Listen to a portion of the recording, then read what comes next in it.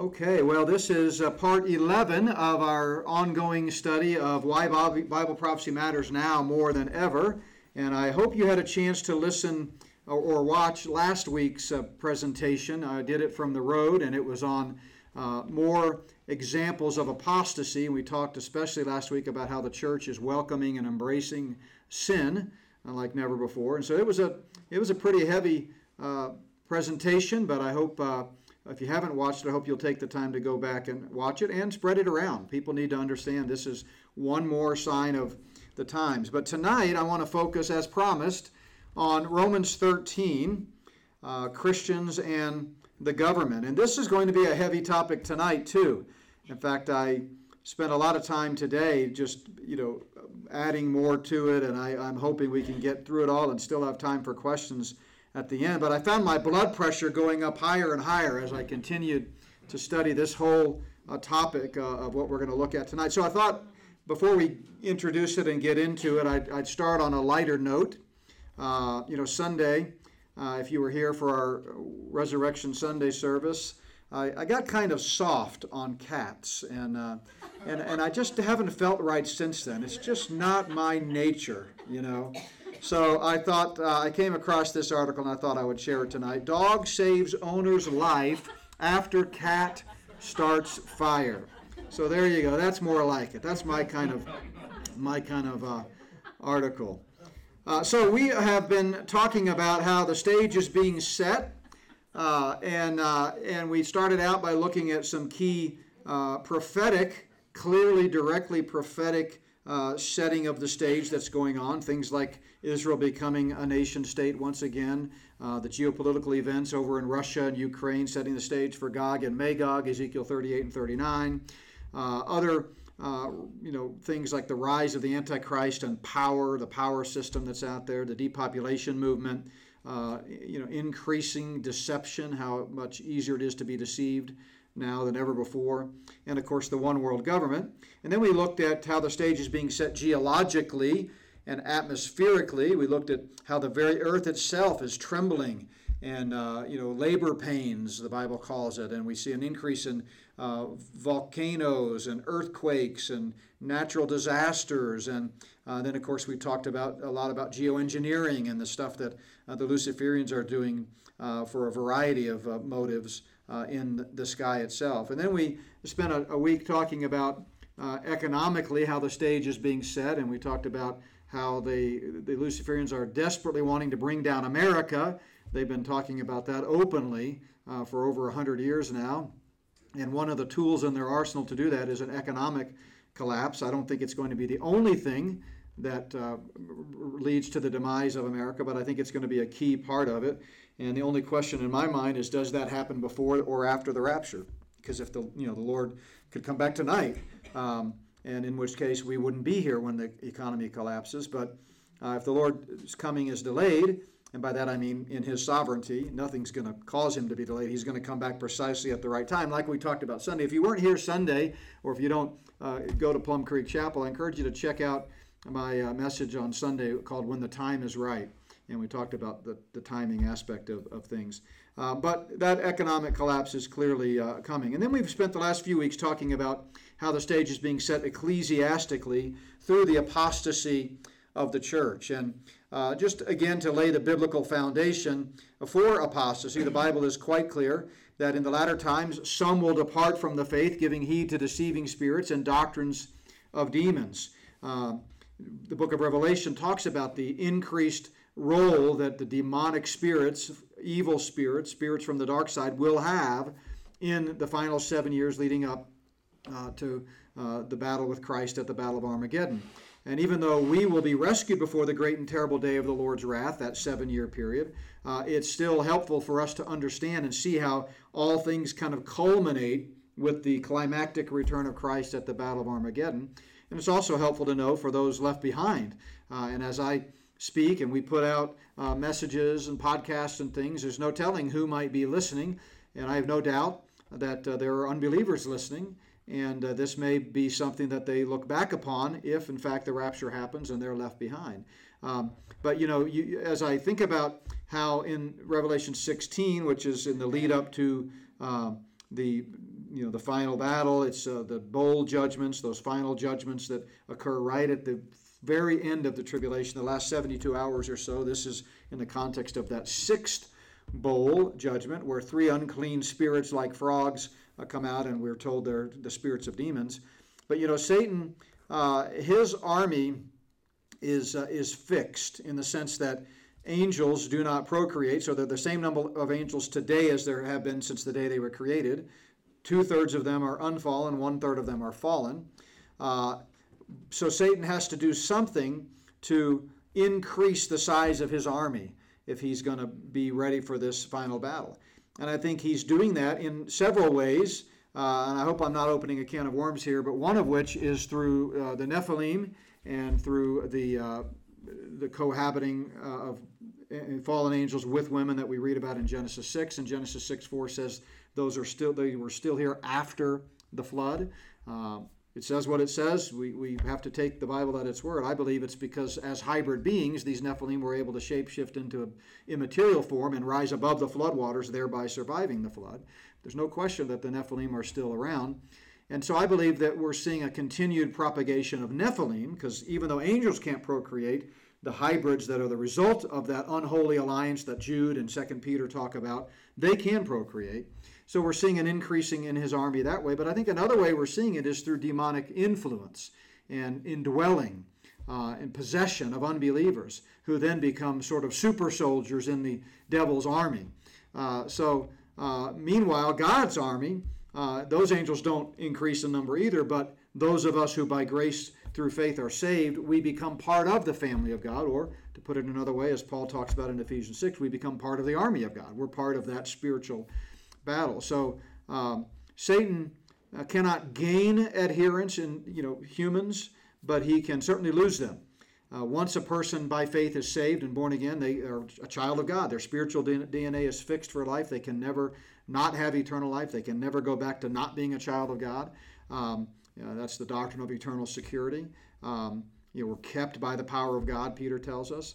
But those that are lost, and thereby are, according to the Scriptures, children of wrath, as opposed to being children of God, they can, in fact, be saved, and therefore Satan loses those soldiers. So the battle is heating up, and as we get closer to that final 7-year period, we're going to see, as we just read, an increase in these demonic type activities. In chapter 4, Paul goes on to say, the time will come when people in the church, will not endure sound doctrine, but according to their own desires, because they have itching ears, they will heap up for themselves teachers, and they will turn their ears away from the truth and be turned aside to fables. He says, in the last days, perilous times will come. So then we started looking at, and we're going to wrap this subsection up tonight, assuming I get through all of the material, looking at manifestations of apostasy. We talked about the increasing attacks on the Word of God, the growing acceptance of pluralism and moral relativism, which has impacted the church through the fact that the church is not preaching a clear gospel by and large. That's the quintessential definition of apostasy. And similarly, failing to teach about hell and shunning hell. And then last week, the message I referenced a moment ago, I talked about how the church is failing to call out sin, and in particular, welcoming and embracing the alphabet agenda there. And that's a huge part of it. So tonight, we want to turn our attention to the 8th and 9th manifestations. And there's nothing sacrosanct about those numbers. We could talk about this for weeks and come up with 15 different manifestations of apostasy. But just as I thought through this, these are the ones that came to my mind. And the 8th one is this. A sign of apostasy is the church caving to pressures from the government. The church caving to pressures from the government. This has become one of the defining issues of our day, at least in America. The church in most other parts of the world, other than underground churches and the remnant that is throughout all parts of the world, but the official churches in most other parts of the world have long ago departed from the faith. But here in America, we still like to think of ourselves as a Christian nation, and we like to think that evangelicalism still has a great influence. And so that's why it was so disheartening to see what has happened over the last 3 years. It's happened lightning fast. In their multi-pronged effort to bring down America, the Luciferians are intentionally targeting and co-opting pastors and churches the same way other tyrannical regimes have done throughout history. We're going to talk about that tonight. But this was most clearly seen during the recent pre-planned COVID pandemic. Pre-planned for 22 years, there's no question about that. We've got dozens of, or more than a dozen, smoking gun evidences of that in Spirit of the Antichrist Volume 2. But we saw an absolute, clear example of the Luciferians co-opting the church and the church caving to government pressure when they got key evangelical leaders and pastors and radio personalities and authors, etc., to become the mouthpiece to get churches to obey Trump's mandate to stop worshiping God for the first time on Easter Sunday since the early 4th century. We're talking 1800 years. You go back to AD 313 and the Edict of Milan, which is when the church and Christians began for the first time to be free to move out into the world legally and openly, promoting the gospel and sharing their doctrines with others. February of AD 313, Roman Emperor Constantine the first from the west and the Emperor Licinius, who controlled the Balkans, they met in Milan, and among other things, they agreed to change the Roman Empire's policies toward Christians. And it gave Christianity legal status and a reprieve from persecution. They didn't officially become the state church, which led to, of course, Catholicism and all that, until 380 AD, a few years later. But starting in 313, the church could openly worship. And every year since then, until Trump's emergency declaration, the church gathered and worshiped Jesus on Easter Sunday, worshiping the resurrection like we just did this last Sunday. That's why I include this as one of the signs of the times. This is a clear, departure from the norm. This isn't just a slight trend. This is a major departure from the norm. Now, there were many other government-imposed mandates, of course, and when the church was finally allowed to start meeting again, they had to meet certain conditions about where they could sit, what they could wear, how many parishioners could attend their service. It was really surreal when you look back on it. But of course, the powers that be, working at the behest of Satan, have always tried to control and lock down Christianity. That's what they want to do. It's ultimately a spiritual battle between God and Satan. And so we could go all the way back to the resurrection, which we just celebrated, and we can see the most unsuccessful lockdown of all time. And they failed then, and so they're going to keep trying. So caving to pressures from the government is one of the signs of a growing apostasy in these great last days. And we see more and more churches in America placing the government above the Word of God in the lines of authority. Sadly, many churches, including many conservative Bible-believing churches, mishandle the Scripture in an effort to get their parishioners to go along with government mandates. And as we shall see, this is nothing new. Some of it is simply ignorance and bad teaching. And while that's true, there's also a deeper, darker agenda behind it. So we're going to talk tonight about Romans 13, but before we get to the text, I want to go back and give some historical context on how powerful elites often try to use Scripture to coerce Christians into compliance. That's, their Agenda 101. It's right out of their playbook. So let's go back to the 1930s and the rise of the Third Reich. This is Joachim Hossenfelder in July of 1933, during Hitler's first summer in power. This young German pastor, Hossenfelder, preached a sermon in the towering Kaiser Wilhelm Memorial Church, Berlin's most important church, and he used Romans 13 to remind worshipers of the importance of obedience to the Nazi regime, those in authority. The church itself was all decked out with Nazi banners, and its pews were packed with Nazi faithful, including soldiers in uniform. And then this is Otto Dibelius. Earlier that same year, he's a German bishop and was one of the highest Protestant officials in the country. He also preached from Romans 13, to justify the Nazi seizures of power and brutal policies. He's also famous for misquoting Martin Luther and trying to make it seem as though Martin Luther, who highly respected among German Christians, was all in favor of Nazism and anti-Semitism. 3 days after his sermon, the German parliament dissolved and Hitler took over. And within a few years, 6 million Jews were slaughtered. So this is the flag of the German Christians.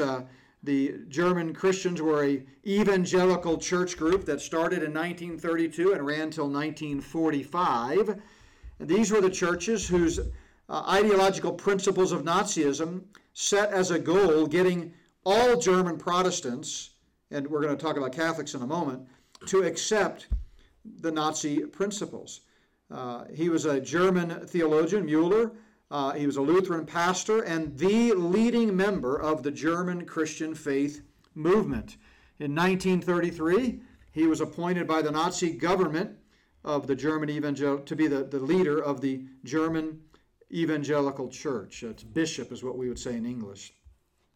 So you could go back. There's all kinds of documentary pictures showing what it was like for those 10 or 12 years in churches in Germany.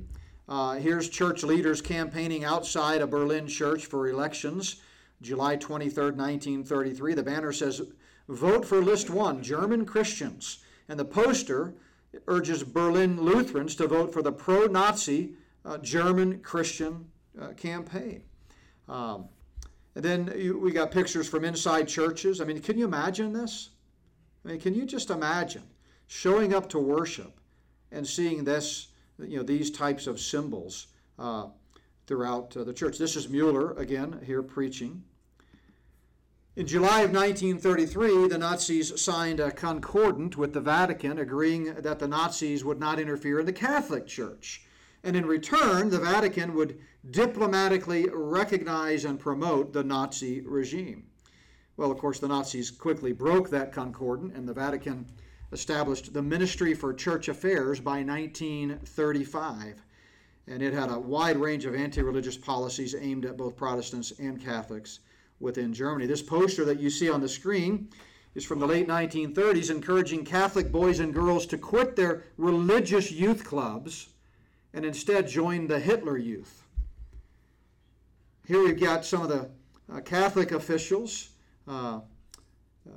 responding favorably to Hitler.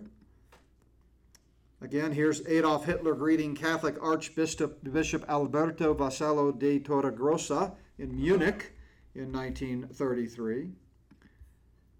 One of the saddest pictures here is church pastors alongside Nazi officials giving the Heil Hitler sign. Here they are again.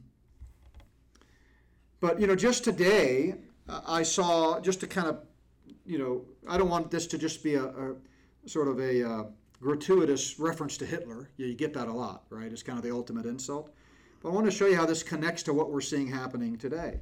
This story was on Fox News about how the FBI is once again infiltrating Catholic churches, trying to spy on them and coerce parishioners. Senator Josh Hawley has been in the news making a big deal about how Attorney General Merrick Garland lied under oath in testimony before the Senate last month because he claimed there were no undercover informants within the Catholic Church.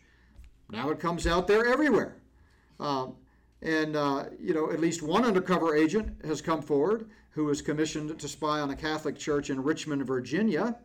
But sources indicate there are many, many, many more. So Hawley calls on Garland to provide answers immediately on how many DOJ agents would work with or otherwise employ in Catholic parishes and in other religious organizations more broadly. See, we don't know what we don't know. He said, quote, "Within which and how many FBI field offices was guidance related to the infiltration of traditionalist Catholic parishes distributed?" We know they were doing that. So this is not just something new. It's long been the plan of the Satan's co-conspirators, the globalists, to infiltrate, co-opt, and coerce churches all across the theological spectrum to help bring down people of faith. Many churches throughout Germany had the Nazi Party symbol emblazoned on their church bells. Of course, not everybody complied. I love this picture. I've used it often. Just a mass photo here. But if you look closely, and I've circled it there, you see one fellow that's just kind of refusing to comply. I don't know anything about the background of the picture. It could be a total coincidence. But to me, it's symbolic of what we need Christians to do today. Now, the Nazis are by no means the only government to appeal to Romans 13 in an effort to get Christians to obey. We could go back to South Africa. Here's P.W. Botha. He said, quote, and by the way, he was the prime minister and the president of South Africa and a leader of the apartheid movement. He said, if the principle of permanent residence for the black man in the area of the white is accepted, then it's the beginning of the end of civilization as we know it in this country. I've got some other choice little quotes from him. But on Easter in 1985, when addressing the Zion Christian Church masses of worshipers, he said, quote, the Bible has a message for governments and the governed of the world. Thus we read in Romans 13 that every person should be subject to the governing authorities. So God's a racist, and if we tell you he's a racist, he must be, and you've got to do what we tell you to do because that's what Romans 13 tells you. Some other quotes from Botha. He said, I never have been nagging doubt of wondering whether perhaps I am wrong. And he said, quote, most blacks are happy except those who have had other ideas pushed into their ears. I mean, this guy was demonic. And he was using Romans 13 to push the agenda. For centuries, the Dark Ages revolved around the great lie of the divine right of kings. In Latin, it was rex lex. The king is law.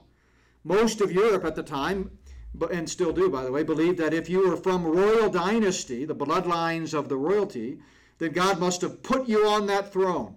And everyone must obey you, always and unconditionally. The divine right of kings. If you've watched the Netflix series The Crown, you've seen this concept vividly portrayed. They actually think the queen is divine. She speaks for God. It's the divine right of kings. But because of this one deadly myth, the divine right of kings was used to justify the slaughter of countless innocent people and many of our Christian forefathers. I mean, of course, God was sovereign. Yes, Christ was exalted through these faithful martyrs. But many of these brutal kings and tyrannical monarchs eagerly and passionately quoted Romans 13 to justify a pagan and unbiblical ideology. One New Testament scholar writes that the misuse of Romans 13, 1-7 has, quote, caused more unhappiness and misery than any other 7 verses in the New Testament by the license they have given to tyrants, used to justify a host of horrendous abuses of individual human rights. See, they use fear to motivate. Satan's always done that. That's why, God's hasn't given us a spirit of fear. The opposite of fear is love. And so perfect love casts out fear. The Bible talks about reverence for God and a respect and an awe for God, but not a terrifying fear. But the enemy will use fear. And they use fear, but then they promise also to protect you if you'll simply do as you're told. It's kind of like what we talked about a couple of weeks ago, the Hegelian dialectic. You create a problem, scare people to death, and then you come in and say, hey, we've got this under full control, just do what we tell you, and you'll be safe. The 18th and early 19th century British statesman William Pitt nailed it when he said, quote, necessity, and then I've inserted here public health, common good, you got to, wear this mask not for you, but for everyone else, right? My mask protects you. So whatever you want to insert there, necessity is the plea of every infringement of human freedom. It is the argument of tyrants, and it is the creed of slaves. That was at a speech in the House of Commons, November 18th, 1783. Now, in America, the misuse and abuse of Romans 13 cuts across both political parties and all kinds of religions. and includes conservative Bible-believing Christians. In fact, in the last 3 years, it has primarily been, or at least most predominantly been, Bible-believing conservative Christians that we would otherwise think, oh, they're pretty good people. They handle the Word of God well. And yet they've been the ones that have fallen for this trap. And conservative Republican Christians need to be honest about this. They need to, point the finger where it needs to be pointed. Let me give you some examples. Here's Jeff Sessions, who was Trump's Attorney General for a little less than 2 years, one of the longest terms that any one of Trump's people served, actually, a little less than 2 years. But for Sessions, the Bible justified the horrific attack that even most evangelical Christian leaders, who I would believe are kind of bought and paid for, were still coming out and decrying the fact that we were ripping children away from their families that were illegal aliens. Now, you can't condone people coming across the border illegally, but you shouldn't be ripping their children away from them and separating them. It's horrific. It's inhumane. And when pressed on it, guess what he said? This was Thursday, June 21st, 2018. He astonished many conservatives even by defending the Trump administration's policy of the inhumane treatment of the children by citing Romans 13. He said, quote, "I would cite you to the Apostle Paul and his clear and wise command in Romans 13 to obey the laws of the government because God has ordained them for his purpose." In other words, God's the one ripping these children from their parents' arms. And then Robert Jeffress has expressed similar thoughts. He said, let this sink in for a moment. I know there are going to be people that email me and that don't like that I'm quoting these people. I got some negative press from, criticizing Billy Graham when he said that Muslims and Hindus and Buddhists are all going to be in heaven because they're sincere, nice people. And it just bothers me that people are more concerned that I would call out Billy Graham than they are about what Billy Graham said. I mean, that's what you ought to be concerned about. So same thing. Don't get, offended because you might be a fan of Jeff Sessions or, Robert Jeffress. Listen to what he said and let this sink in. When it comes to how we should deal with evildoers, the Bible in the book of Romans is very clear. God has empowered rulers full power to use whatever means necessary, including war, to stop evil. He said Romans 13 gives the government the authority to do whatever, whether it's assassination, capital punishment, or evil punishment. I wasn't quite sure what that even means. To quell the actions of evildoers like Kim Jong-un. Now, the problem with these God and America ideologies is that they presume a special place for America in the heart of God, as if Romans 13 was written specifically for America to give American leaders carte blanche to do, quote, whatever means necessary, including assassinating the people. But the ironic thing is, Romans 13 gives, exegetically, if you read the Bible the way these people claim to be reading it, gives murderous dictators like Kim Jong-un the same authority as it does President Trump or any American president.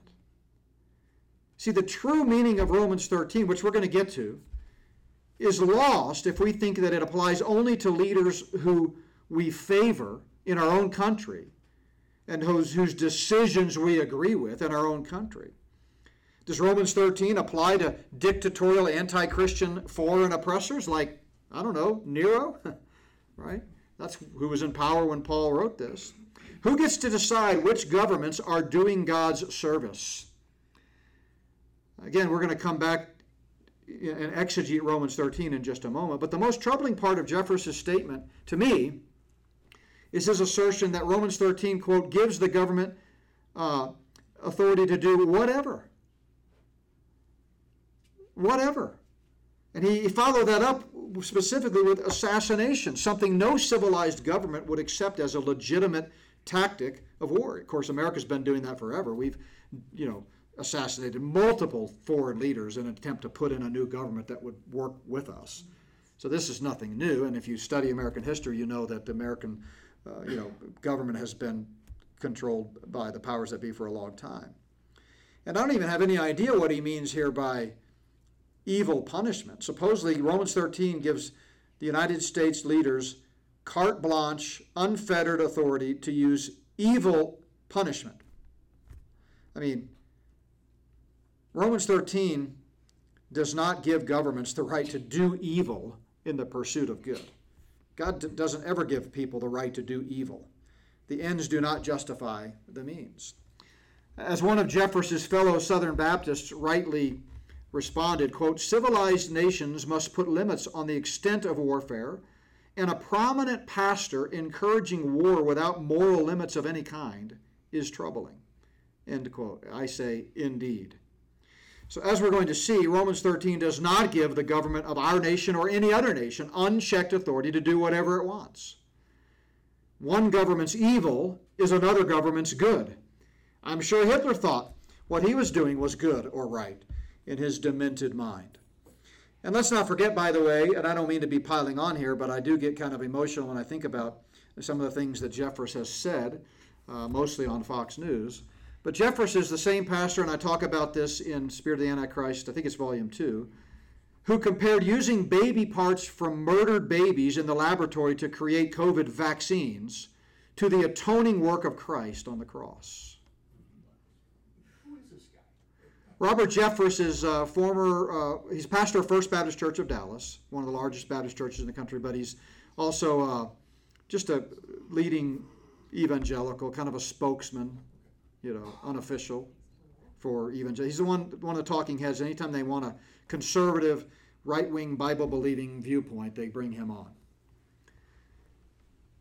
Of course, when he says that, it's okay that we use baby parts from murdered babies in the laboratory to create vaccines, that's because, it's okay because, Jesus gave his life to atone for the sins of the world. He overlooked one major difference. Jesus laid down his life willingly, and those babies didn't have a choice. Now, while we may recoil at the sight of Nazi symbols in German churches and Nazi symbols on church bells, is it any better when government propaganda on the right, the conservatives, the Republicans, who we like to think we're ideologically aligned with, when those churches are enshrining their government principles within the walls of America's churches? This is Jeffress's church, First Baptist Dallas, where Trump has spoken more than once.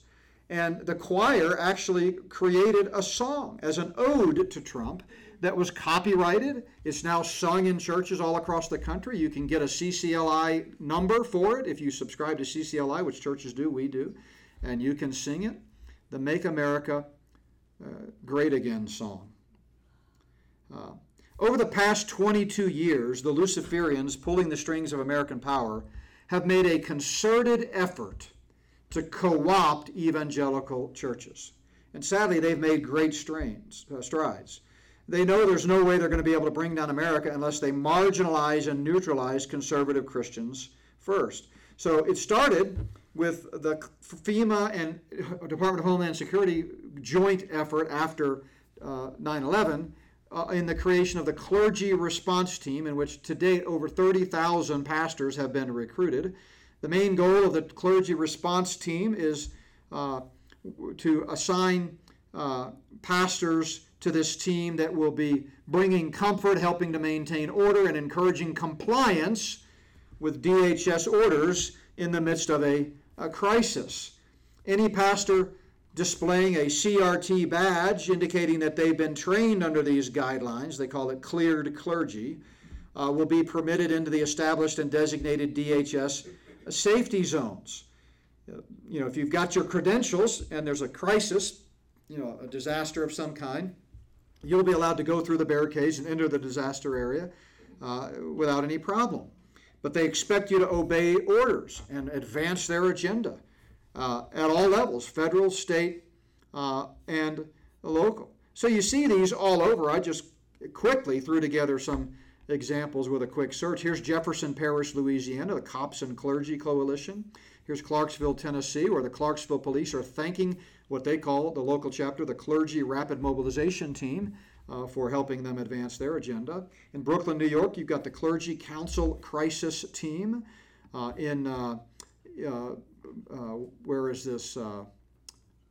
Rochester. You've got the Clergy on Patrol group. This church up in Washington back in 2015, I believe it was, actually invited a bunch of authorities in to come and tell the congregation why they need to obey the government.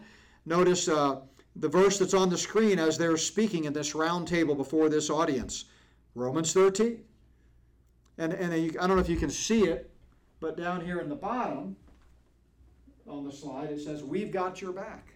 Trust us." Now, I don't mean to disparage, police or sheriff. They do have our back. And praise God, there's some great God-fearing, trustworthy police people out there that we need and we're thankful for. But this is just one more piece of propaganda. And again, it all comes down to Romans 13. That's the key. So here's a 2-minute clip from KSL TV in Shreveport, Louisiana. If you think we're making this up, or some people say, oh, it's just a conspiracy theory. No, it's quite clear. It's quite fact, not in dispute. But this is a 2-minute clip of them talking about the clergy response teams in the context of Katrina. Now, try as I might, I couldn't find a clean clip, and so the opening of this is cut off, so it jumps right in. So let me tell you what the newscaster is saying at the beginning. And it begins, quote, "Will martial law ever become a reality in America?" Ever become a reality in America? Some fear any nuclear, biological, or chemical attack on U.S. territory might trigger just that. And as KSLA News 12 Jeff Farrell discovered, the clergy would help the government with potentially their biggest problem, us. Charlton Heston's famous declaration captures a truly American value, the overarching desire to protect our freedoms. But gun confiscation is exactly what happened during the state of emergency following Hurricane Katrina in New Orleans. U.S. troops also arrived, something far easier to do even now thanks to last year's elimination of the 1878 Posse Comitatus Act. That forbid U.S. troops from policing on American soil. If martial law were enacted here at home, like depicted in the movie The Siege, easing public fears and quelling dissent would be critical. And that's exactly what the Clergy Response Team, as it's called, helped accomplish in New Orleans. Jeff, the primary thing that we say to anybody is let's go out there and get this thing over with, and then we'll settle the differences once the crisis is over. Such clergy response teams would walk a tightrope between the needs of the government versus the wishes of the public. In a lot of cases, these clergy would already be known in the neighborhoods in which they're helping to defuse that situation. For the clergy, one of the biggest tools that they will have in helping calm the public down or obey the law is the Bible itself, specifically Romans 13. Because the government is established by the Lord, and that's what we believe in the Christian faith. That's what's stated in the Scripture. Civil rights advocates believe the amount of public cooperation may depend largely on how long they expect the suspension of their rights might last. Jeff Farrell, KSLA News 12 reporting. According to Tuberville, during Hurricane Katrina, the clergy response team provided 38 chaplains a day around the clock at 8 different camps. I mean, where do you even go with that? Several allusions there. Remember, Operation Mockingbird, the media is controlled and advancing an agenda. So they're wanting to cast this as a, positive thing to help control people. But that's the key is control. This is a less than 3-minute clip. It's audio only, but it's an interview with a pastor who attended one of the clergy response team meetings. And listen to what he has to say. March of this year, I was invited to attend a local meeting of the Emergency Management. This was 2006. We call it the local FEMA people. I was invited to come because I'd done disaster relief work with another church denominational group years ago, and I wanted to see what was going on. They were planning for any kind of bioterrorism, they said, so I wanted to find out what it was, it being FEMA. That was wonderful stuff when they started out, but it immediately turned into this is for a natural disaster, a tornado, flood, or any act of bioterrorism, or a nationally declared emergency. And so I led up to that one, and the spokesperson there was from the state FEMA office, who also was the trainer for pastors in their training program for pastors. He said, your job, pastors, is to get to your congregations and preach to them Romans 13. And that part that says you obey the higher powers. And he was saying you have to teach them to obey their government.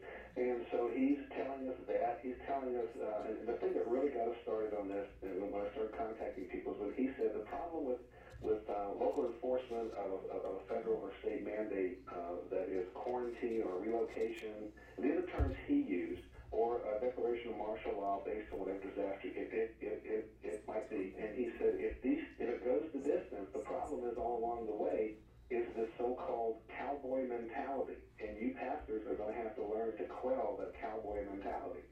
And so I asked him what he meant. He said, the individualistic effort that stands up and said, this is my property, you'll pry guns from my cold dead hand kind of thing. And everybody laughed. There were only about 6 people there. And he said, we're not talking about law enforcement. That's a law enforcement issue. We're talking about you pastors going there because you know the people, you all are trusted, and you'll be preaching this ahead of time. You can stand in the neighborhoods and tell people this is for their own good. This is deadly real. And that was our first meeting. The second meeting pretty much carried it through with our responsibility as pastors is to have training. And this man, who is a Seventh-day Adventist pastor, he's also on a national organization for disaster relief. He's also working with DHS and FEMA. He's on their payroll. We just found this out last week. He said that your pastor's job is going to be to deal with the individual, not just in counseling, but you're going to have to control some folks who may not be so cooperative. He said, but that's going to be a law enforcement issue. You'll be backed by that. And he said, besides, pastors aren't trained to handle everything. We get the picture that me and others who are aware of this, that we're going to be standing at some farmer's end of his lane while he's standing with his double barrel, wherever he's got, telling him to lay the arms down. They have to confiscate your cows or chickens. And this is what's so frightening. It started out, he made it sound like it was a local thing that we were doing, and we're the pioneers, we're the first one. Yeah, so they always, love to get people thinking in a bubble, like you're special because we're going to be one of the first ones to roll out this clergy response team, and you're going to get a little badge, and you're going to be our helpers, and they're doing it all over. 30,000 are a part of that. So let's take a look at, and I'll put the verses on the screen, but let's take a look at this verse that so many people for centuries have been claiming gives authorities in government carte blanche to do whatever they want, and that good Christians are going to dutifully bow down and worship at the altar of government. So a lot of Christians, whether knowingly or not, are appealing to the divine right of kings argument that I talked about from the Middle Ages. And it led to some of the most horrific atrocities in history. And when well-intentioned Christians see Romans 13 as being a universal obey the government at all cost mandate, they're really aligning themselves with the likes of George Hegel, the grandfather of communism. Remember, we've talked about the Hegelian dialectic, who argued that government is divinely sanctioned to do anything it pleases, and that God requires people to submit regardless of the inalienable standards of equity and justice. And so, as I've just discussed, this argument's been used by everyone going back to Jesus' day all the way through Hitler, and sadly by many Christians today. What's ironic about it, at least for Americans, is that the people who hold this position probably wouldn't even be here if our forefathers and ancestors had held to that understanding of Romans 13. They would have been slaughtered and still be living under the thumb of the king. So Romans 13 begins, let every soul be subject to the governing authorities. Two things to point out. The word soul there just means life. It doesn't mean the immaterial part. It's just let every person would be a loose translation. Be subject to the governing authorities. The first thing to notice is it doesn't say anything about obedience. The word subject there is the word hupotasso. It's used 40 times in the New Testament. A very clear word that simply means submit.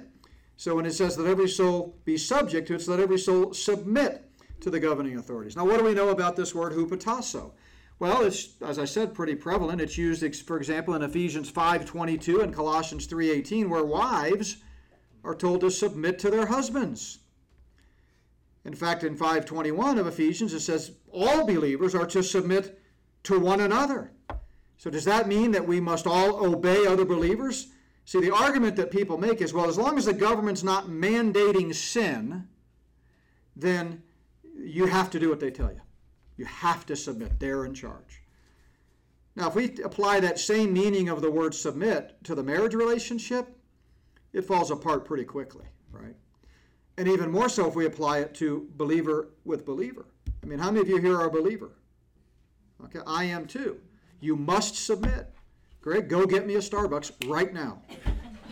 Is it a sin for Gary to go get a Starbucks? Well, that's probably not the best analogy. Some people think it is, but go get me a drink. Go get me a cup of water. Okay, that's generic enough, okay?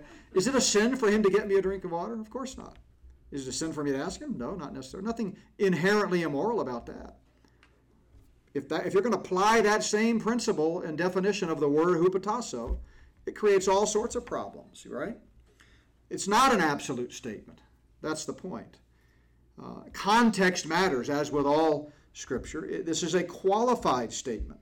If a husband is evil and himself engaged in illegal, immoral behavior, even if he's not mandating that his wife participate and conspire with him in this evil, sinful, illegal activity, is she obligated to submit to him and do whatever he says? Absolutely not. In fact, she should turn him in. Similarly, we're not obligated to submit to the government in an absolute sense. This passage itself, as we're going to see, provides qualifiers that govern when and whether we should submit. And when a government usurps God's authority, goes rogue, and leads its people down a path of destruction, they're no longer God's agents at that point. That's the point. Are we to believe that every governmental system since time began is God ordained and that governmental authorities can do whatever they want and Christians have to just sit back and take it? I mean, what about the God of this age, the prince of this world, Satan himself? Aren't some government rulers explicitly working under his regime? Absolutely. I document that unequivocally in the 2-volume series, Spirit of the Antichrist. Are we to believe that Hitler, Stalin, Mao, and other mass murderers were established and ordained by God, and that men like Bonhoeffer who resisted them were sinners for doing so? Is that what we think this passage is teaching? Of course not. I mean, it can't possibly be teaching that. Even if you didn't have good Bible study method skills and didn't read the whole context, if you just had that verse, instincts ought to tell you that's not what's going on here. History includes many examples of Christians who have confronted governmental tyranny, and appropriately so. Even Jesus himself taught his disciples that sometimes they needed to employ self-defense. Self-defense in the face of evil is necessary. Remember this in Luke 22? He said to them, "But now he who has a money bag, let him take it, and likewise a knapsack." But watch, "And he who has no sword, go sell a garment and buy one."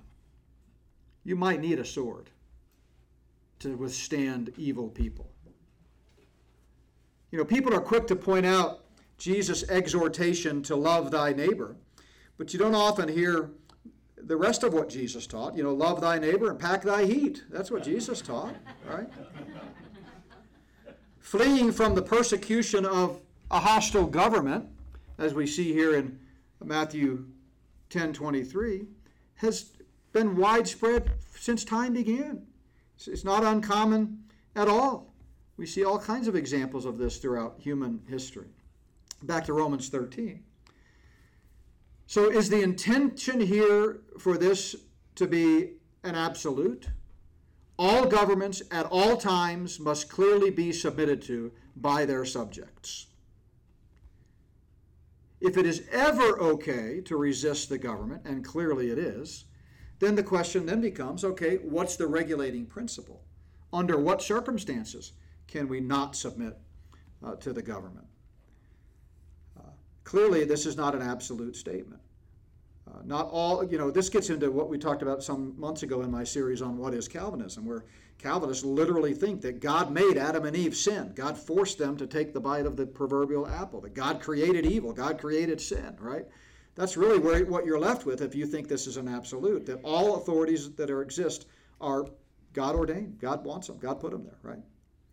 If the divine right of King's view of Romans 13 were correct, that would mean that every genocidal action taken by a tyrant is tantamount to an ordinance of God, which of course clashes brutally with the principle that God does no wrong. Paul goes on, "Therefore whoever resists the authority resists the ordinance of God, and those who resist will bring judgment on themselves." See, the fact is, and Paul has talked about this by the time he had written Romans, there is a cosmic struggle between good and evil, between God and Satan. And governments are often pawns in this game, as we read about in Psalm 2. How do we respond when we find ourselves living in a land of a Luciferian government leadership rather than godly leadership? Is there ever a time to resist the government? That's really what we're asking. Well, we have plenty of historical examples from Scripture. In Acts chapter 4, Peter and John, whether it is right in the sight of God to listen to you more than to God, you judge. For we cannot but speak the things which we have heard and seen. Remember, they severely threatened him and said they can never speak about the name of Jesus again. So the Jewish leaders were speaking with the backing of Rome, just as the Jewish leaders had sought and received the go-ahead from Rome to crucify Christ. Similarly, in the early days of the church, the Jewish rulers, elders, and scribes were working side by side with the Roman government. And, how did Peter and John respond? They didn't seem impressed at all by the government. They said, we're going to obey God rather than men, right? They see this again and again. They'd been strictly commanded, this is in chapter 5, not to teach about Jesus. And we're not going to do it. We're not going to do it. And yet many people do that today. Many public school teachers won't talk about Jesus in the classroom because they know they'll get fired.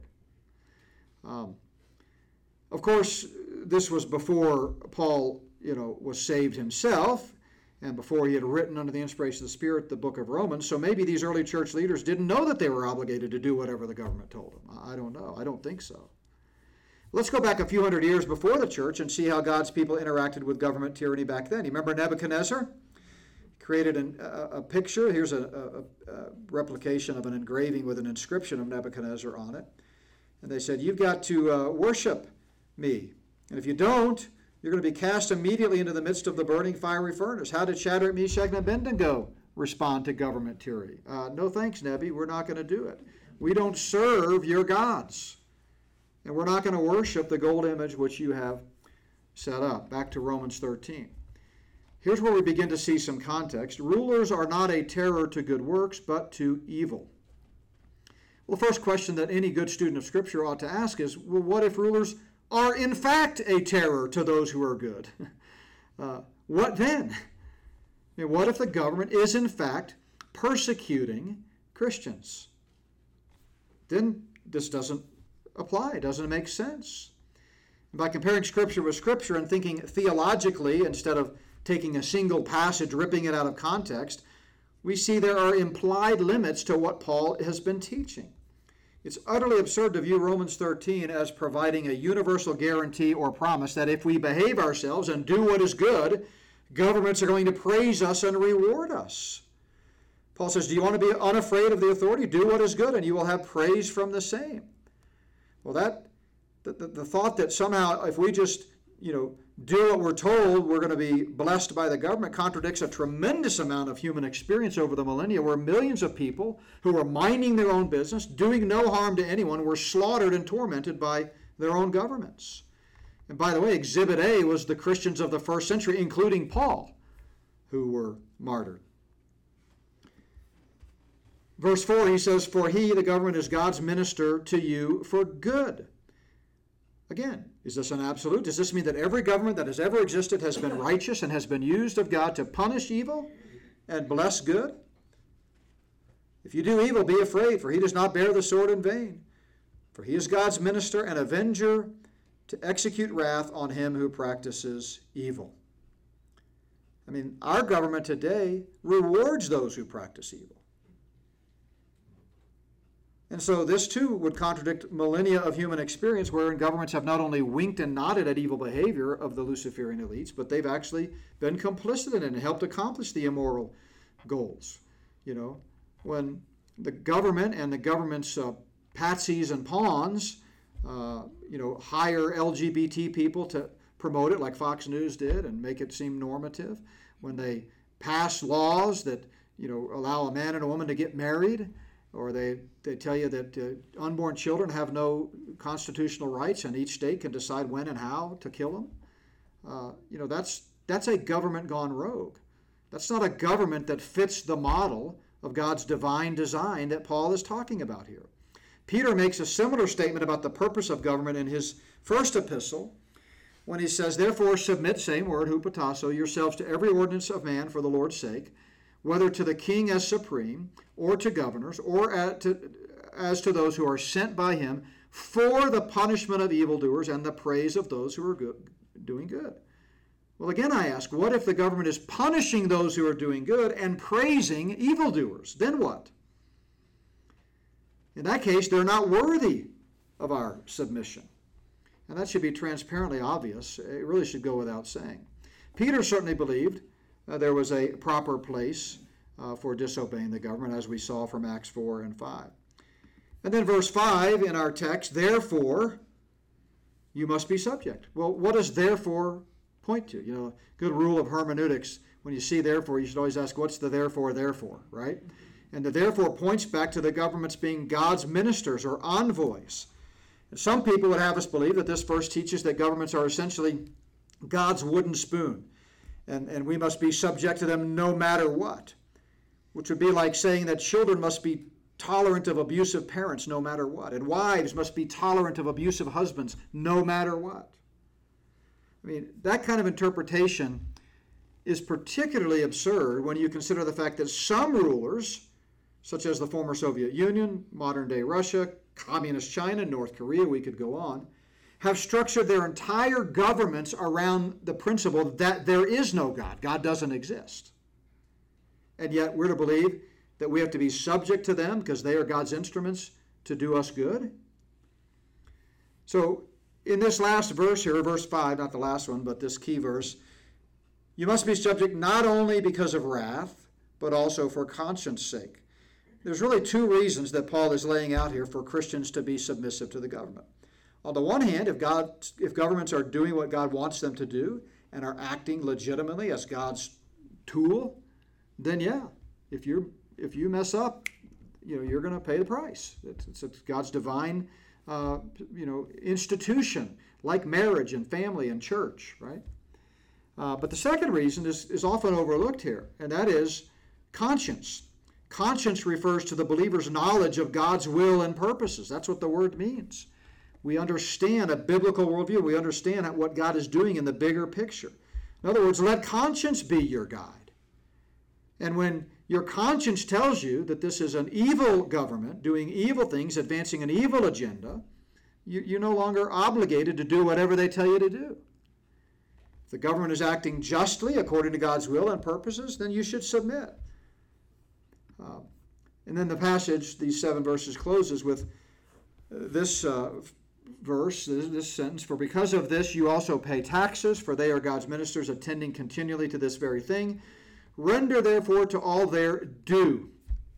Taxes to whom taxes are due, customs to whom customs are due is implied, fear to whom fear is due, honor to whom honor is due. So in other words, the key here is rendering taxes, customs, fear, and honor to whom it is due. And in some instances, it is not due. We don't have an obligation to bow down and worship Kim Jong-un or, the leader of, China or, what's his name, Xi? Yeah. Or, North Korea or Iran, Ahmadinejad or whoever it is now.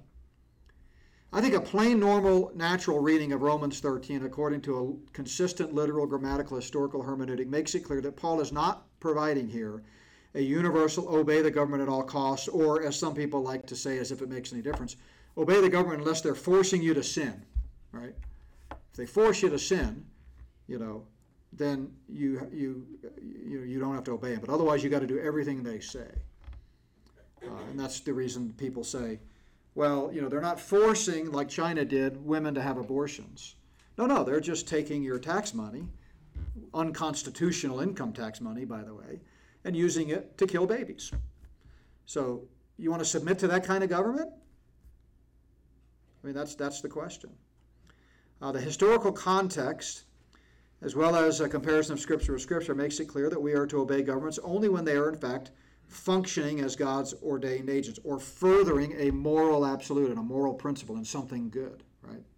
Same thing's true with parents, Children are to obey their parents and submit Wives are to submit to their husbands. Believers are to submit to one another. But that doesn't mean we have to submit to evildoers.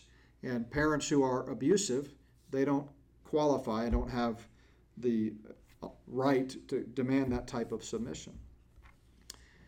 So that's number 8. And then number 9 is real quick because it relates to that.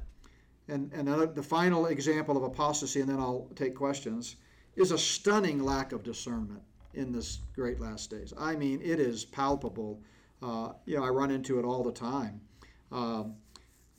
Jesus reminds us, take heed that no one deceives you, speaking here of the future tribulation generation. Many are going to come in my name and deceive many. Many false prophets will rise up and deceive many. He says false Christs and false prophets will rise.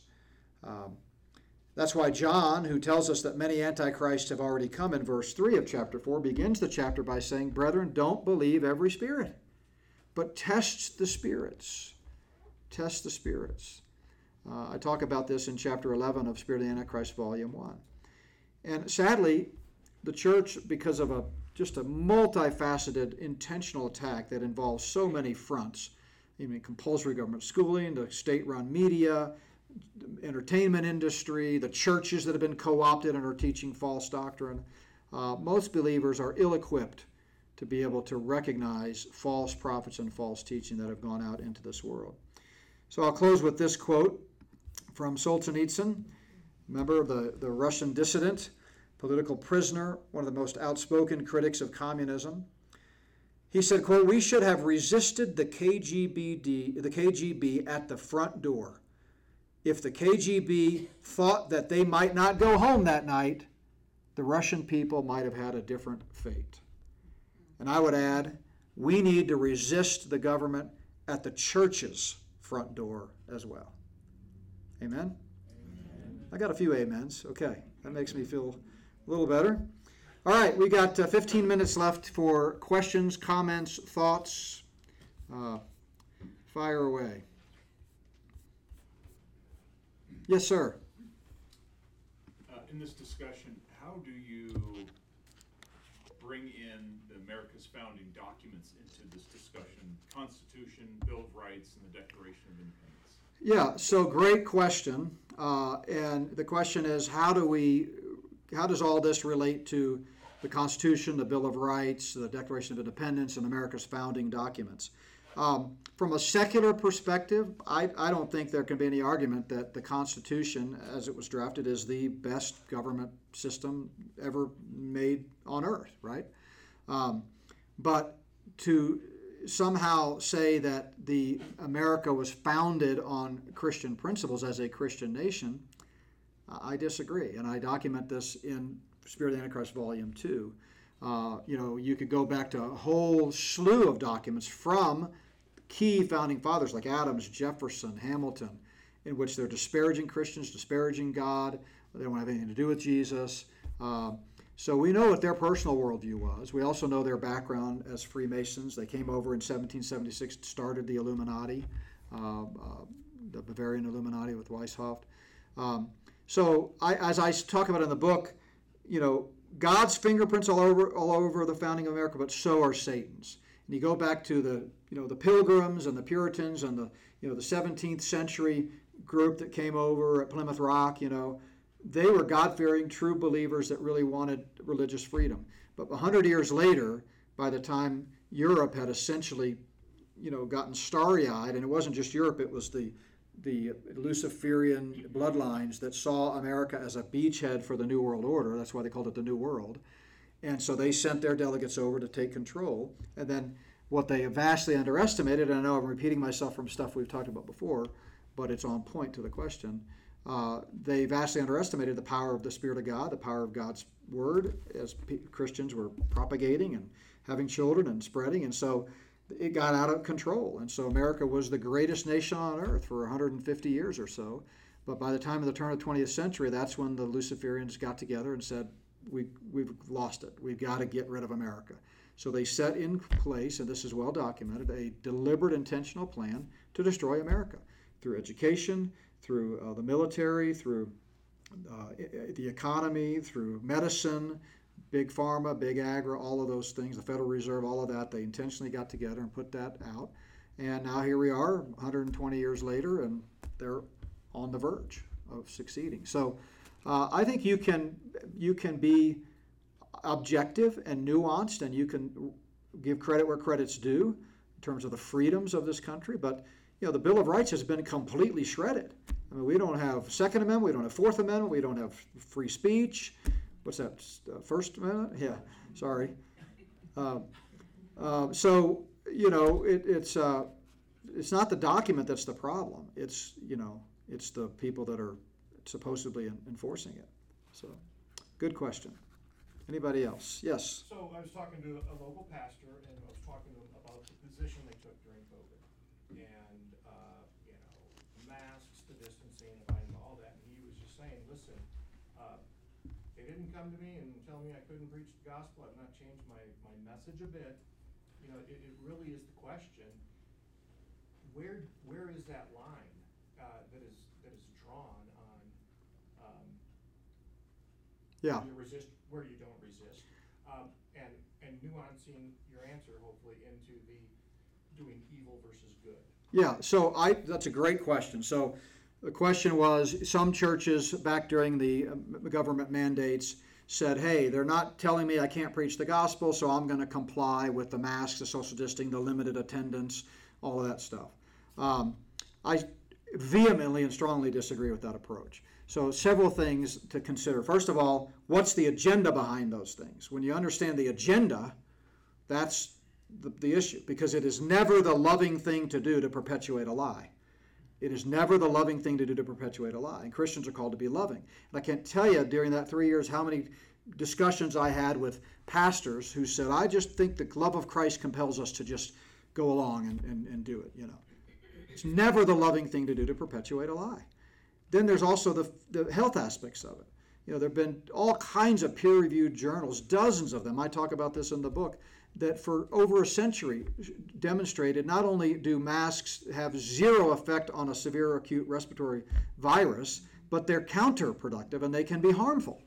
You're breathing in all that, So again, is it loving to encourage your church body to do things that are going to harm them physically? I think obviously every pastor had to make their own decision. I think a lot of them just did it not really thinking through it, and I don't want to be too harsh on them. I get it was a tough time. We were all kind of feeling our way through, not sure what was going on really. But it's the ones that really adamantly and strongly came out and cited Romans 13 and said, no, you don't have a choice. You've got to do this. The government knows what's best. Fauci is God. Do whatever he tells you. That's where I would draw the line. I think, again, going back to the principle of brotherly love, the way Plum Creek dealt with it is we didn't have any requirements, but given the craziness and turmoil of the day, we had people that, very few, but some that came in and they might wear masks or they didn't come because they wanted to social distance, and we didn't judge them, we didn't criticize them, we didn't call them out. That's between them and the Lord. We respect individual freedoms and individual rights.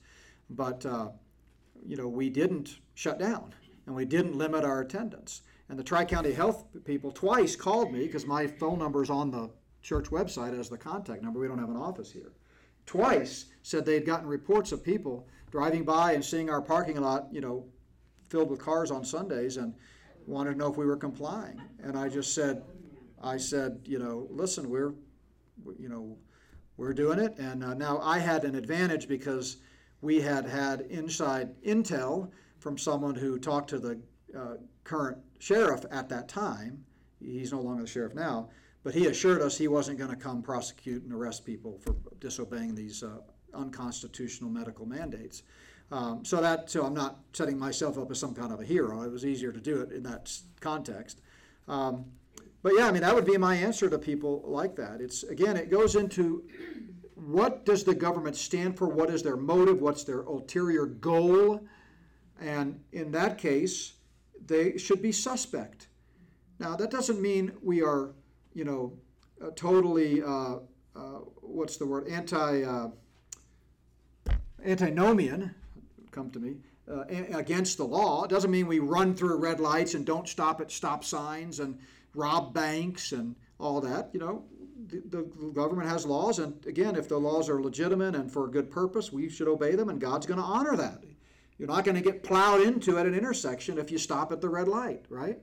But if it's a spurious or in some cases a dangerous rule, absolutely, we're not under any obligation to submit to that. One follow-up. Yeah. So, different person. You mentioned the revolution. He was like, no, we should not have done. We should Of course not. not, yeah. Because as believers, we are called to suffer, and you know what? God ordained it, and so just take it. And So this. How do you? Oh, I would love to have been a fly on the wall It's or a brother, but anyways. bull in front of him. No, godly man, I mean, Yeah. loves the Lord, but Yeah. he also is like, you embrace this Constitution and this American ideal. Yeah. It's just kind of infected my thinking. No, I'm glad you asked that. And by the way, loving Jesus is no insulation against stupidity. There are a lot of stupid people that love Jesus, okay?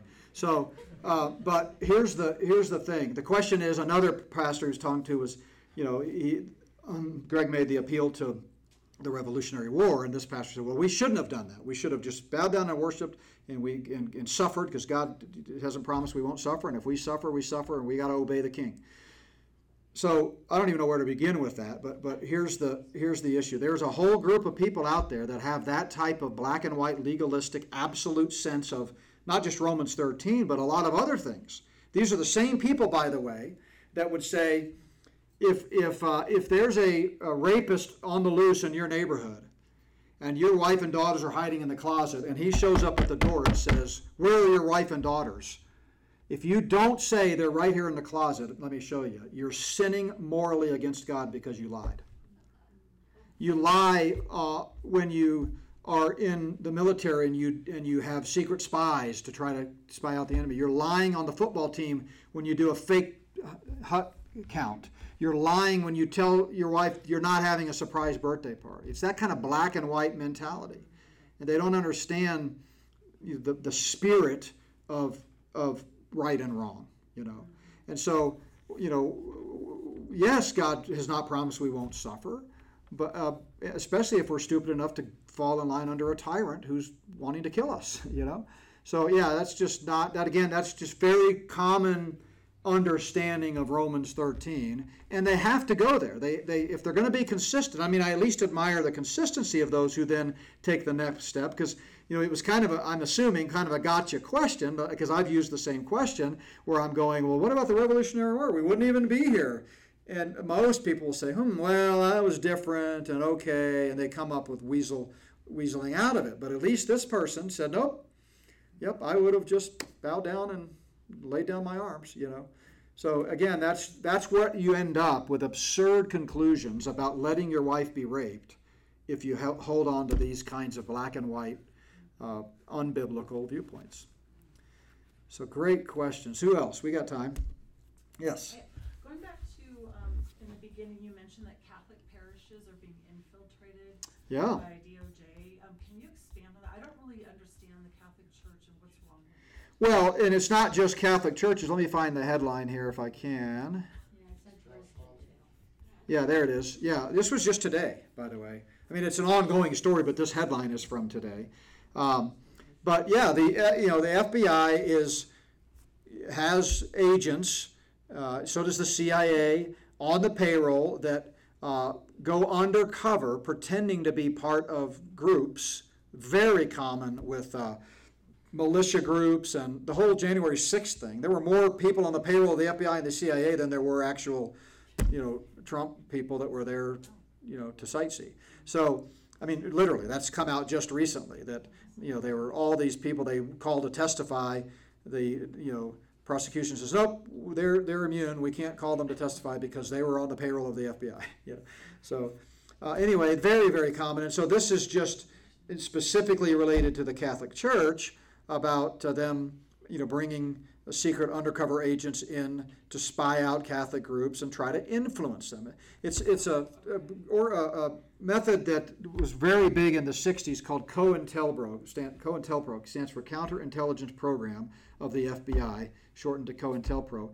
All of the major civil rights movements that you've seen throughout our history, none of the official story on that is correct. Those were all provocateured and infiltrated and ginned up by FBI agents to create civil unrest, every one of them. Doesn't mean that the principles behind them weren't valid and that there weren't real issues at stake, but those were not organic things that just happened. These were COINTELPRO agents. Timothy McVeigh, he was a FBI informant that they talked into being their patsy.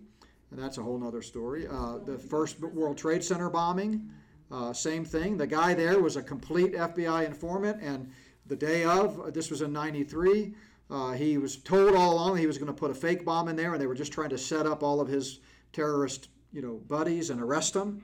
The day of, it's a real bomb, and he goes, wait a minute, this is a real bomb. What are you guys doing? They go, shut up and just put it in there and blow up the World Trade Center. That's just what they do. So this is very common technique to use undercover agents, and this is what they're talking about with this Catholic thing. Yes? Well, it has to do with the Protestants and the Catholics' protection of the unborn, and they hate the Catholics and the Protestants for protecting the unborn. Yeah, that's a great point. The number one driver of this is Yeah. what do you think these terrorists that confront government officials for protecting the unborn? Yeah, a lot of it, that's a great point. A lot of it is based on principles and things that the government is against, such as the right of the unborn, and so they'll infiltrate these groups and try to either influence them negatively or spy them out and set them up. We saw a lot of that in January 6th, just setting them up. I mean, clearly there were some people that made mistakes, but this was far from an insurrection trying to overthrow the government. When you got FBI agents saying, come here, let me open the door for you, come on in, over here, come into Nancy Pelosi's office, sit behind her desk, it'll be cool, I'll take your picture. And then they get arrested and thrown in Guantanamo and tortured, But it was all provocateur. Yes? So my question is about CBDCs and knowing that it's a power grab and it's about surveillance. Right. But it's not the mark of the beast, at least not yet. Right. And being in the church, we're going to be raptured prior to that. What do you think the dangers are of us being involved with that? Great question. I got that question by email that I answered. I'm so proud of myself. I answered 35 emails on Sunday afternoon. And I just was so far behind, I just said, I can't start another week. Because if the week gets started, I just don't have time. So one of them was on that very question. So to me, so the question is, since CBDCs are not going to be or let's call it digital IDs, because that's the real problem. The CBDC is just a red herring for the digital ID and the tracking. It's not about financial transactionalism, it's about control.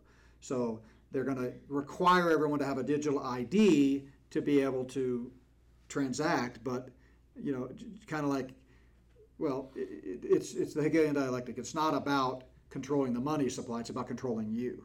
That's what it's about. So the question is, given that technology is not going to be employed as the mark of the beast until after the rapture, I'm putting words in your mouth, but essentially you're saying, what's the harm or what's the downside of Christians participating in it? The downside is it's once you've signed on for the digital ID, you've lost absolutely all freedom forever. Once you've signed up, they can track absolutely everything you do. So I don't think it's a moral issue per se. I don't think it's anything related to the mark of the beast or some satanic symbol. I just think it's a wisdom issue that, once you sign on to that digital ID, it's game over. So my plan is for my family and I that's a line in the sand, just like the vaccine was a line in the sand. We would have rather been shot, killed, than take the vaccine. I'll be shot and killed and hunted down before I'll sign up for the digital ID. Because at least if I'm not on the radar, I can go off the grid, I can work on the black market and barter with people and try to survive, kill a deer, and I can. So But I don't think it's going to come to that, honestly. I mean, I'm prepared to do that if we have to. But I don't really think it's ever even going to come to that. I think they're going to get the low-hanging fruit. Just like 70% of people on Earth, of 8 billion people, took the vaccine, or at least one phase of it. I think they'll get far more than that to do the digital ID. They've already got it in most countries. China already has it. India already has it. So they're way ahead already. And I think in America, they'll use the carrot of, hey, if you're an early adopter, we're going to put 500 tokens on your card and it's free money, and but if you wait, you don't get that. People are going to line up right and left, and then they've got you. Then they can track everything they do. Then it's just a matter of piling on. Oh, since we have this digital ID, why don't we start tracking people's carbon credit score and social credit score and where they're traveling and what they're buying, what they're eating, what they're watching. We start tracking it all because it's now you've got the infrastructure there to track everything. So to me, it's just a wisdom thing, not a moral thing per se. Yeah. I would almost disagree with that very last comment about Okay. it being a moral thing. Okay. Because I actually do think CBDCs or even the Federal Reserve notes are immoral. Basically, it's money created from thin air on demand. That's called counterfeiting. There you go. Okay? Whereas gold and silver, for instance, it requires a unit of work to take it out of the ground, smelt it into a coin, Good point. or whatever it is. That's not immoral. That's God's money. Yeah, It no was here doubt. before us. It'll be here after us. It's God's money. No, believe me, I would be easily convinced to go there, but I'm just trying to say, that it's a moral issue. So that's a great point. To me, I can't cite chapter and verse, thus saith the Lord. So to me, it's more about the means to the end. It's what's the agenda behind it, But yeah, I hear what you're saying. It could easily be made out to be a moral thing. Yes. If you were so unfortunate to be left behind, and the United States continues this electrification on everything, solar, all of it electrified, no petroleum and what have you, there's going to be so much chaos in the atmosphere that America will stop running. Oh, yeah. And we won't even be able to get over there. We're not going to be able to defend in Israel anyway. Yeah. North America will be immobilized. Yeah, so first of all, I was just reading something about that. Yeah, so the comment is if someone's left behind at the rapture, which by the way, nobody has to be. It's not a question. It's not, boy, I hope I'm not left behind, or I can't wait to see if I'm one of the lucky ones with the ticket to heaven. You can know today whether you know Christ. It's trusting in Jesus Christ and Him alone for salvation. So it's never a question. But there will be people left behind, and for those left behind, you're right. It's if the Lord tarries His coming and the United States is still functioning as a nation after the rapture, then it won't be long before everything just crumbles. And the rapture itself will play a key role in that. For centuries, dispensational Bible scholars, and yes, dispensationalism has been around for 2,000 years. There's a tired, old, easily debunked argument that out there that says dispensationalism was started by a demon-possessed lady in the 1800s who worked with John Darby. It's laughable, and it's embarrassing that anybody still even makes that argument. In my PhD studies, we had to trace every century from the apostolic age and show that there were people, a remnant, that held to a two-phased return of Christ, once for the church and once for the second coming to establish the kingdom. It's been around. It's biblical, first of all, and the term dispensation is a biblical term. But anyway, I don't remember where I was going with that. What were we just talking about? I was just going to say that for centuries, dispensationalists have taught that what's going to be the downfall of America is the rapture, that because there's so many Christians here, that America will be impacted far worse than any other nation on earth because of all the sudden disappearance of Christians. I mean, that still may hold some truth to it, but we're really a post-Christian nation here now, so I'm not sure if we can make that same claim. But the bottom line is there are any number of ways that this could go down. We're all speculating. We don't know if America will still be here by the time the rapture happens. We could see America collapse this year. And the way things are happening, it wouldn't surprise me. And the rapture might not happen for 10 years. I don't know. It's all in the Lord's hands. But it's not for us to know the times or the seasons. Anybody have burning question? Yes. Back to Romans 13. Okay, good. Thank you for getting us on track before we close. I just don't know how to answer to people that refer to the second sentence in the first verse, that all authority is appointed by God, and so if it is, then we have to follow it. Yeah, no. Again, we just went through how this cannot possibly be an absolute. It's got contextual qualifiers to the extent that the government is blessing good, punishing evil, serving God correctly. Right, because they're taking it out of context.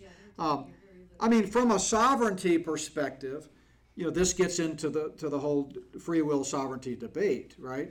What we teach is that, what I believe the Bible teaches is that God is sovereign, but that doesn't make God the author of evil. So yes, the fact that there are evil people in positions of governmental leadership doesn't in any way contravene God's sovereignty. It's not like God's wringing his hands saying, oh, I didn't ordain that one, and I don't know what to do about him. He's a real wild card. I wonder what he's going to do next. God is still sovereign, but we live in the realm of linear time, and from a human perspective, we have to, apply God's principles in each given situation. And so I think, and this goes back to what Greg's friend was saying, if we make this absolute, then it creates all sorts of tension down the road. Did I lose my audio? Yeah. Test 1, 2. Is it on now? Oh, that's why. I came unplugged. Somebody unplugged me. The good thing is the live streamers don't need this amplification. So anyway, you get in a real sticky wicket when you're trying to, like the Calvinists who say God created sin. God made Adam and Eve create the Adam and Eve, the apple. I would apply that same principle here. I would say, no, God isn't ordaining Kim Jong-un, or frankly our leaders either, in my view. So therefore, God is over all of these authorities, but he hasn't, appointed them with a carte blanche freedom to speak on his behalf. That's the divine right of kings. So they're not God. So they don't get to speak unequivocally for God. The fact that God put them in doesn't mean that they're always going to do what's right. And it's what they're doing that regulates whether we must submit to them or not. Not that God put them in there. That goes back to that therefore. They like to say, because God ordained every leader, therefore we must obey every leader. And they're missing a whole bunch of context in the middle there. Yeah. I was just, along those same lines, I was just going to say that our government was basically put into place to protect life, liberty, and property. When they become the instrument by which life, liberty, or property is destroyed, then there's a problem. Exactly. Great point. Yeah. The government was put in place, at least in our Constitution, to protect life, liberty, and property, and all three of those are under attack. Right. Completely under attack. So, well, this, I hope, has been at least caused you to think and maybe dive into it on your own. We will move on next week. I'm not 100% sure which category I'm going to go with next, but I'm leaning towards setting the stage demonically. I figure while I've already made a bunch of enemies, I might as well just jump off the edge and get into some of the real edgy stuff. But I don't know. I'm going to pray about it and see what comes easily over the next week. But we'll meet again next Tuesday, same time, same place, and we will see you then. Thank you, guys. God bless.